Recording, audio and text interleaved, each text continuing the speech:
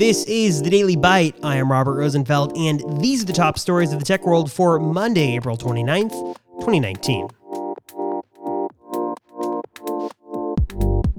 Does Apple always know best? Apple has responded to a New York Times article published over the weekend, calling them out for some potentially anti-competitive behavior. The article alleges that Apple is removing apps from the App Store that track a user's phone usage habits, mainly deployed by parents to track kids, in an effort to push them to iOS 12's built-in screen time controls. But Apple says that's simply not the case.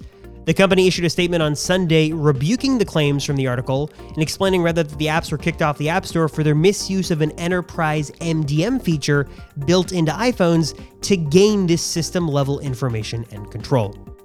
And Spotify may not be top dog in the US, but it's crushing Apple Music virtually everywhere else. During their quarterly earnings report today, the streaming music giant announced that they now have 100 million paying subscribers around the world. That's 217 million total if you include those on the ad-supported free tier. Apple Music is estimated to be about half of Spotify's premium user base, about 50 million paying subscribers worldwide. But according to the Wall Street Journal, Apple Music narrowly edges out Spotify in the US with 28 million subscribers compared to Spotify's 26 million. And the little robot company that just can't seem to do it anymore, unfortunately.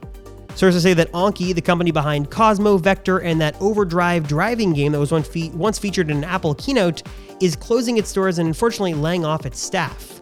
Sources say that although the company has raised more than $200 million, additional funding fell through, and the robot maker told Recode that without it, it was left, quote, without significant funding to support hardware and software business and bridge to our long-term product roadmap. For links to today's stories, ways to support the show, and a whole lot more, visit robustech.com/dailybite.